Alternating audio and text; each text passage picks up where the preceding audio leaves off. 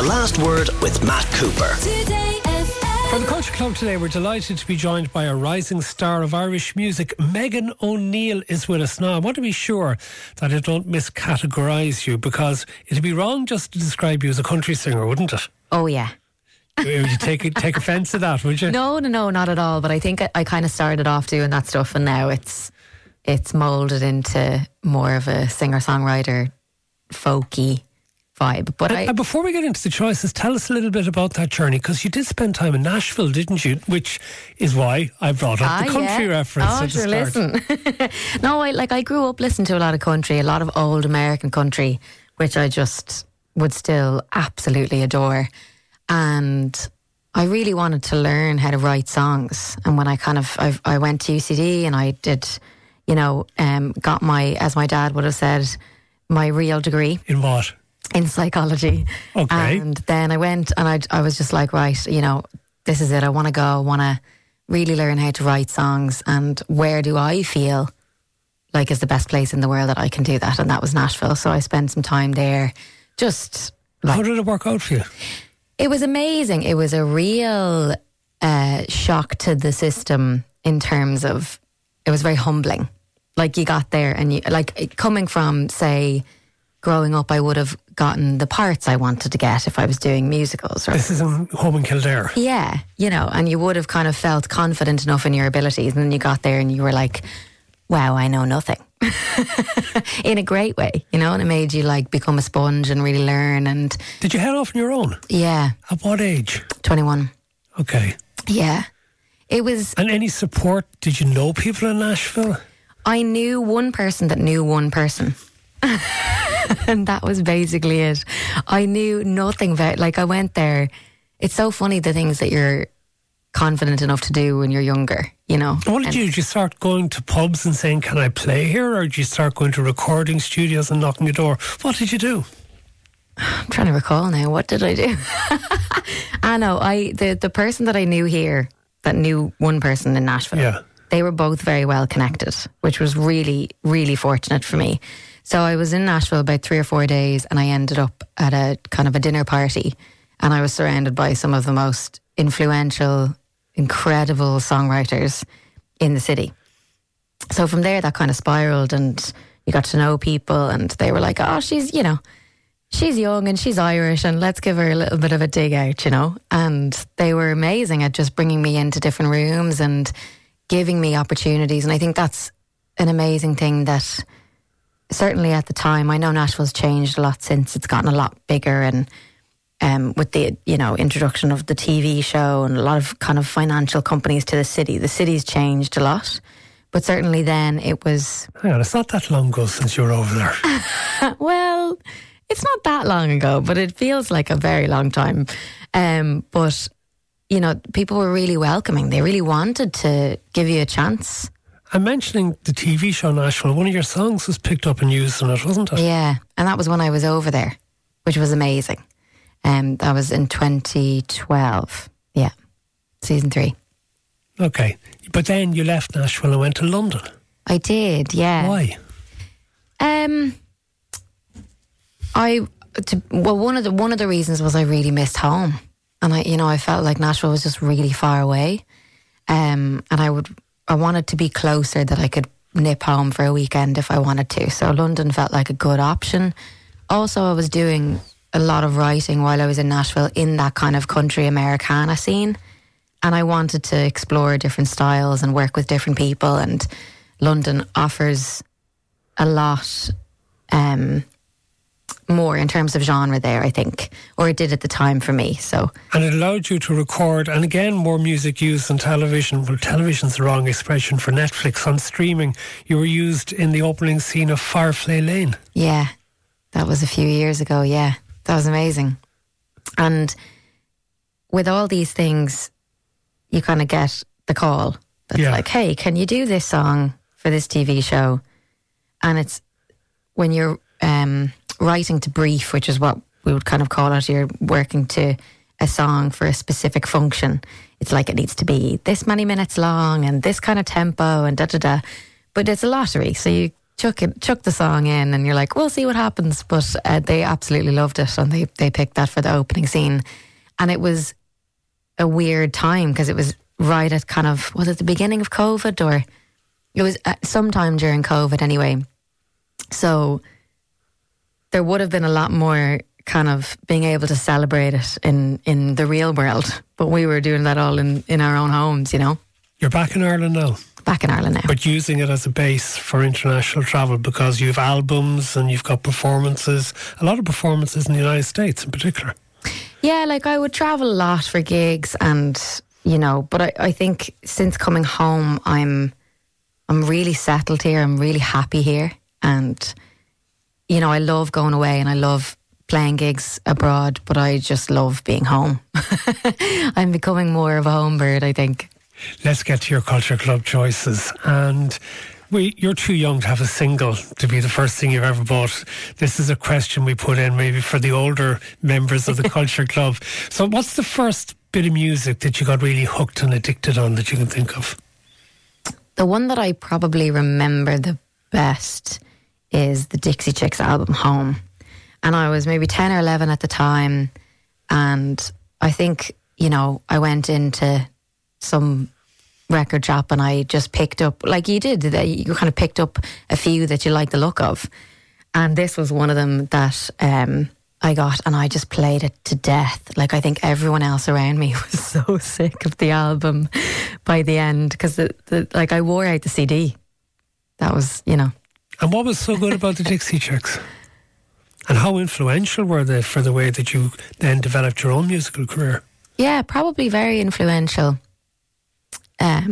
Strong female characters, and really kind of, I know they didn't write all of their own music, but they certainly wrote a lot of music as well, and just really full of character and full of gusto, and, you know, really strong female presence. Of course, known now as the Chicks, as they've dropped the Dixie from the title. But this is when they were the Dixie Chicks. And this is from the album Home, which is 2002, Travelling Soldier. 2 days past 18, he was waiting for the bus in his army green. Sat down in a booth in a cafe there, gave his order to a girl with a bow in her hair. He's a little shy, so she gave him a smile, and he said, would you mind sitting down for a while and talking to me? I'm feeling a little low. She said, I'm off in an hour and I know where we can go.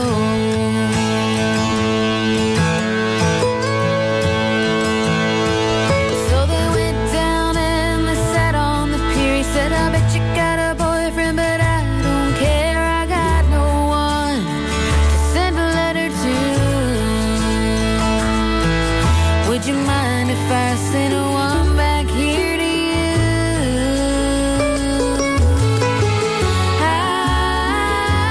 cried, never gonna hold the hand of another guy, too young. But then they told her, waiting for the love of a traveling soldier.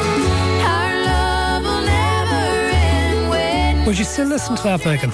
come back again. I haven't listened to it now in a good while. It's good music. It's great, yeah. It's such, like, some of their stuff is just absolutely amazing. And that song as well, I remember singing it for some gig years ago and realising, wow, there is absolutely no space in this song to take a breath. So it takes a lot of technical work as well. It's always very difficult to ask singers to nominate a favourite album because you'll have so many of them. But you have picked one, and you're not the first person here in the Culture Club to have gone for Joni Mitchell's album Blue. Why did you pick it? Oh, so many reasons. It's one of those albums that when I started to kind of, I suppose, really get into music and really listen to the lyrics and really be inspired to write my own as well, that I just was so drawn to this record. And the more that I've grown as a person, I think the record has grown with me.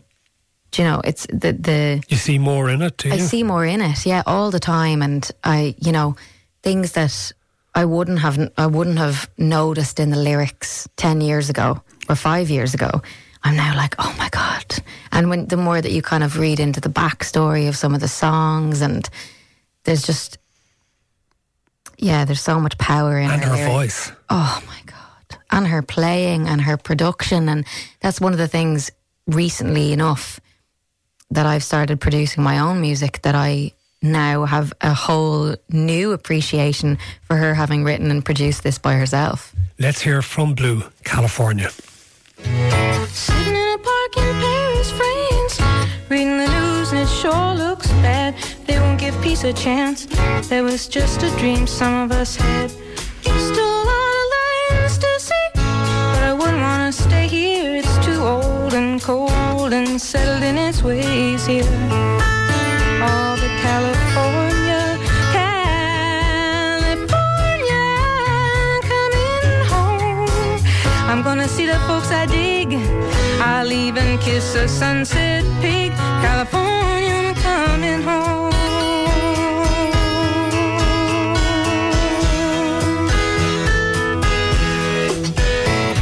I met a redneck on a Grecian Isle who did the goat dance very well. He gave me back my smile. Maybe it's that migration from country music, hippie music. Yeah. Not too far removed. Not too far removed. Okay. Favourite band or artist? Again, very hard to choose. But tell us about the selection you made, which is very contemporary.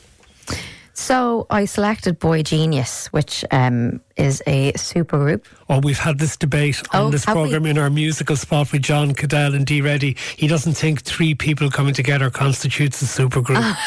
Okay, we'll leave that part out. Okay. But it's made up of Phoebe Bridgers, Julian Baker and Lucy Dacus. And I had been a big fan of both Phoebe Bridgers and Lucy Dacus separately. And I hadn't really heard of Boy Genius up until probably about a year ago. But again, like I realise I'm just picking all women here. There's nothing wrong with that. Yeah, but very, very powerful, trio, and just all amazing musicians, amazing songwriters. And they were all big fans of each other before they kind of got together and started collaborating, which I think is such a lovely kind of where they've come from. Is really nice. This actually was one of our albums of the year on The Last Word. This is by Boy Genius. This is Not Strong Enough.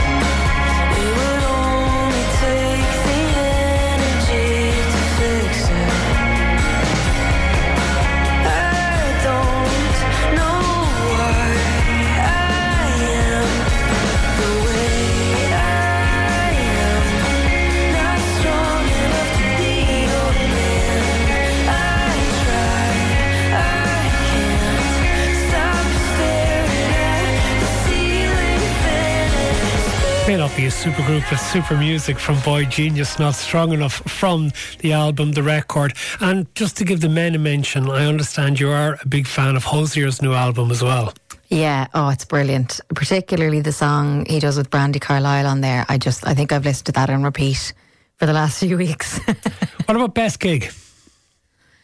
It's so hard to choose. It's like playing gigs yourself, there's so many different sizes of rooms and rooms you're playing in and vibes you're getting. But I was at a festival in London when I was still living over there a few years ago, and I had just gotten into the war on drugs. I can't remember what year it was, but maybe 17. That was when they really hit it big.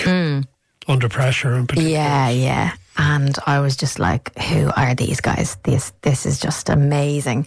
And they were playing this festival in the middle of the day, sun shining, everyone happy out, and they just blew my socks off. Absolutely incredible live. Let's hear the War on Drugs performing Red Eyes.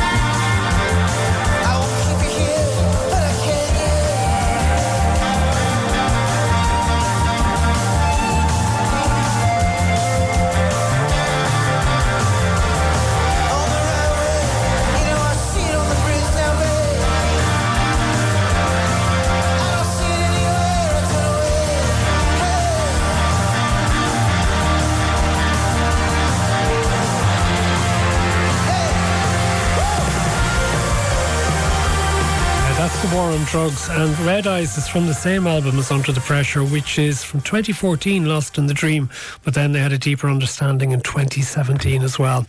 Great band, great choices. But we're going to get off the music. When we come back after the break, Megan O'Neill is with us for the Culture Club, and we've lots of other great things to talk about. Welcome back. Megan O'Neill is with us for the Culture Club.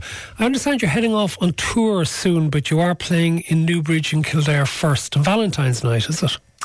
I've actually, unfortunately, had to pull the whole shebang. Oh. I know. Only the other day, but it's because I'm pregnant. That's as good a reason as I've heard. Congratulations. Thank you so much. And by then I'll actually be I'm not sure I'll even be able to fit my arms around the guitar. You probably wouldn't be allowed to fly. Well, that's the reason. Okay. So I was due to go over to the UK for a full week and everything planned, and I was so excited for it because I haven't been over to the UK for a proper run since 2021. But I spoke to everyone involved, and midwives and all that, and they were like, we really can't let you fly, and you can't travel without a letter, so I'm physically stranded. So we're going to hopefully reschedule those for later in the year. Okay, well that means you're going to have time, certainly in the build-up before the baby's born, to watch lots of movies and read lots of books. Oh, yeah. Whereas you won't have time probably afterwards. So let's go through some of those. Favourite movie or actor or director? So, you're not a big movies person, I believe, or you haven't been until recently. Yeah. So, I think in my family, movies were not... It just wasn't a thing that we all kind of got into this, the pop culture references. And my other half is always slagging me because I literally know nothing about all these movies. And, we're watching Terminator for the first time, and he's like, how do you not know all these references? Sorry, you're watching it for the first time. He has definitely watched it previously. He's watched it about 15 times. So my choices in TV and movie are shocking, embarrassing. But I picked for this Harry Potter just because it's my complete comfort series of every Christmas, and we're just over that period. Every Christmas, I just love sitting down and watching all the Harry Potters. And I think it's one of those things as well, it brings you back to this really safe, comfortable time in your life. So for me, that series... Yeah, you're of an age you'd have grown up with the Harry Potter movies. Yeah, they all kind of came out the same... I was the same age as the characters at the same time. So I was raging that I wasn't cast as Hermione Granger because I just feel like I would have done a fabulous job. But yeah, I love all of those movies and all of those books. Okay, we have a clip from Harry Potter and the Philosopher's Stone, which, if memory serves correctly, is the very first book and movie. And in this clip, Harry, Ron and Hermione stumble across a three-headed dog hidden in Hogwarts. Thought she's gone. Probably thinks the door's locked. It was locked. And for good reason.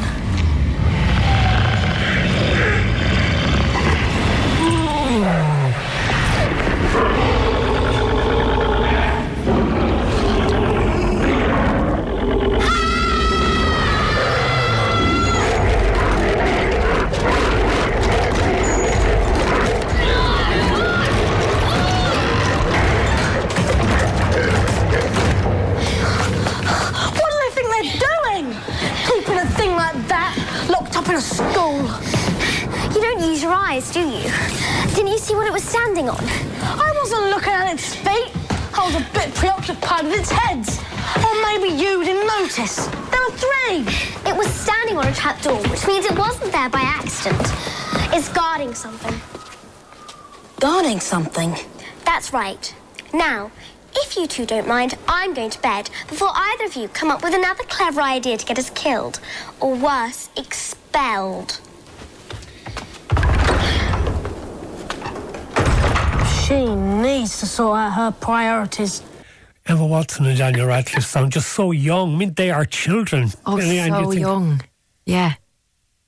Because that is over 20 years old now at this stage. I know, it's mad. But it never gets old for me. And I have Stephen Fry on my Audible who reads all the audiobooks to me when I can't sleep.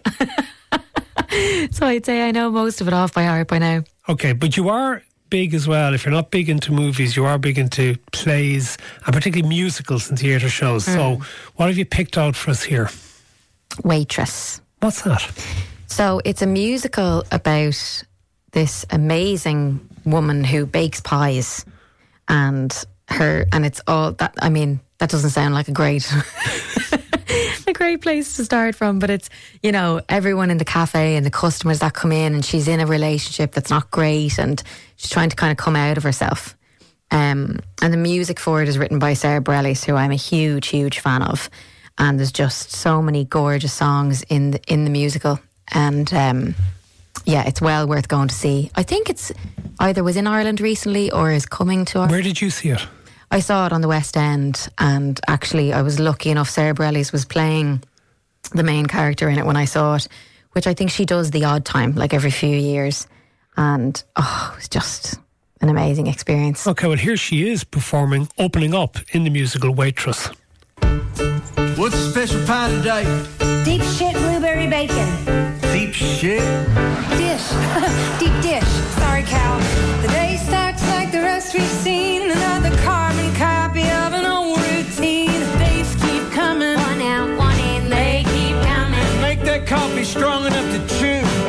Don't know what I wish I had, but there's no time now for thinking things like that. We got too much to do, too much to do. All these same things, we're always opening up, letting the day in.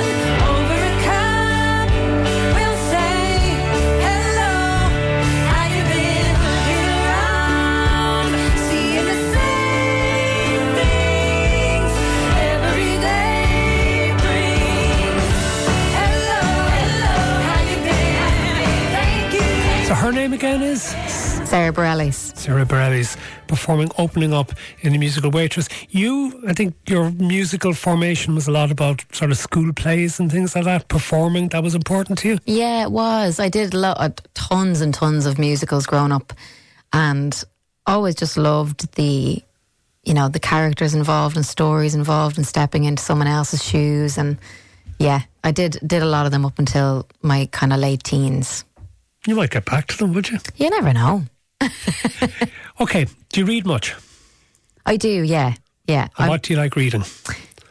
I've recently just finished a couple of great books because I was away, and I always find it easier when you've removed all the work and all the stuff at home. But I love autobiographies, and I love kind of real life events. So one of the ones that I picked was, well, actually two of the ones that I had mentioned to you were both called Born to Run. One of them is the obvious one, is the Bruce Springsteen's autobiography. Yeah, which was an amazing read. Very honest, and particularly about his struggles that you wouldn't have expected with mental health. Absolutely. And I think that's the thing, is like, you kind of, it's always the case with people who you look at from the outside and you think, how could they ever be unhappy? And they have everything that you think you could want. But we're all human at the end of the day. But then what's about the other Born to Run? Who's that by and what's it about? So this one's by Christopher McDougall, and I read it, I used to run a lot and do a lot of long distance running, so I kind of was like, okay, what books can I read to motivate me further? And one of them was his Born to Run. And he himself was a runner, but just always getting injured. So he basically went on this quest to try and find why that was the case, and where there, because there were all these ultra runners basically around the world who never kind of got the same issues. And one of them were this tribe, the Tarahumara tribe in Mexico, and they're an insane bunch of people to read about. Amazing and fascinating. And some of the best runners in the world, maybe the best runners in the world. I'm sure there are lots of people in Africa who'd probably debate that given their Olympic success. This is an extract from the audiobook Born to Run by Christopher McDougall. Some said Caballo Blanco was a fugitive. Others heard he was a boxer who'd run off to punish himself after beating a man to death in the ring. No one knew his name or age or where he was from. He was like some Old West gunslinger whose only traces were tall tales and a whiff of cigarillo smoke. Descriptions and sightings were all over the map. Villagers who lived impossible distances apart swore they'd seen him traveling on foot on the same day. and described him on a scale that swung wildly from funny and simpático to freaky and gigantic. But in all versions of the Caballo Blanco legend, certain basic details were always the same. He'd come to Mexico years ago and trekked deep into the wild, impenetrable Barrancas del Cobre, the Copper Canyons, to live among the Tarahumara, a near-mythical tribe of Stone Age superathletes. The Tarahumara, pronounced Spanish-style by swallowing the H, Tarahumara, may be the healthiest and most serene people on earth, and the greatest runners of all time. Serene runners. Okay, that's Christopher McDougall's book, Born to Run. So television, do you watch much television? Yeah. I mean, how could you not at the moment? There's so many great series. And what did you grow up watching? Grew up watching a lot of Friends, Home and Away, naturally. You know, always on when you come home from school. The Simpsons, you know, all the usuals. And I believe you've rewatched all of Friends again recently. Yeah. It was one of the pandemic watches. Do you know, it was one and of those. did it live up to how you remembered it? Was it still as funny for you, and did it catch your mood? Yeah, but I think it was very much a nostalgic hug more than anything else. The same way that I would say the kind of same thing about Harry Potter. It's like brings you back to this time in your life when you have no responsibility. And what about current TV? What sort of things are your favourites now? Recently that I've watched, I loved White Lotus. Both series were great fun. Oh God, so good. And the second one as well, so many twists and turns, was just brilliant. Stranger Things and The Crown, I've just finished the new Season 6. Season 6, yeah. The final season, as it is. Has it lived up to the expectations you might have had because of the earlier seasons? Yeah, I actually thought Season 6 was one of the better ones. It's interesting because I thought it was better than all the critics were actually saying, certainly the first half of it. Let's have a little bit of Dominic West playing Prince Charles, although isn't Dominic West actually probably too good looking to be Prince Charles? A little bit. Yeah, and Ed McVeigh as Prince William discussing Princess Diana's death in a scene from Series 6 of The Crown. Let us be quite clear. Your mother's death was a terrible tragedy caused by one irresponsible man drinking too much and then getting behind the wheel of a car and driving too fast to escape from photographers, which you and I both know she often encouraged. But the fact that she was in Paris? Her choice. With that man, those people? Again, her choice. Without any royal protection? That was not my doing. I always said she needed police protection. But she should never have been anywhere near the fireheads. She should have been safe with us, and the fact that she wasn't is your fault. And no, you didn't actually drive the car, but you drove her into the arms of those that did. By making her so unhappy. By loving someone else. Well, I mean, if you want to make that connection, then that's your right, but I find it very upsetting and deeply unkind. My responsibility for Mummy ended a long time before she got to Paris. That accident was not in any way my fault. And to even suggest it was is outrageous. Is it? Yes. I resent the accusation. Good drama, that. I actually think that last season, maybe the reason I liked it so much, is because I felt more for each of the characters. I didn't feel like they were as remote. Yeah. Historical figures, the others perhaps, yeah. Yeah. I felt like all of the kind of honesty came across a little bit more. Elizabeth Debicki was great as Diana. Oh, amazing. Yeah. Okay. We're coming towards the end. What we ask everybody to do at the end is just to pick something which we call a buried treasure that you think people should know more about. And you've gone for something very different to everybody else. Tell us about your selection. So my buried treasure is actually my mum, and she is an incredible painter, an artist. And, you know, we've just grown up with her stuff all around the house all the time. You're kind of oblivious to even how good it is. And where does she do her painting? All at home. And it's just beautiful. She does a lot of forest landscapes and Irish landscapes, and then she does branches out and does abstract art here or there. And it's just so beautiful. So we've recently moved into our own house and we have her, you know, a couple of her paintings all over the place on the walls. And it's just, you know, such an inspiration. I don't have the patience at all when it comes to painting. Oh, but hold on, surely you need the patience when you're writing songs in the same way as when you're doing a painting. When you're creating something, it takes time and thought. Yeah, but I don't, for me, I don't think about writing music in that way. Like, it's very fluid. Whereas with painting, I don't know, I get very frustrated with myself, probably because I'm terrible at it. But she is. What's her outstanding. name? Anya O'Neill. Okay. Does she sell her work? She does. Not to too many people, only to, you know, the select lucky few. Okay, well, Megan O'Neill's work, albums such as, Getting Comfortable with Uncertainty? And what else have you done? You have a new single at the moment, haven't you? All Those Yesterdays. All Those Yesterdays, yeah. That came out just before Christmas. And I have another one coming very soon called The Hard Way as well. Okay. Megan O'Neill, it's been great having you here at the Culture Club. Thank you so much for joining us. The Last Word with Matt Cooper. Weekdays from 4:30. Today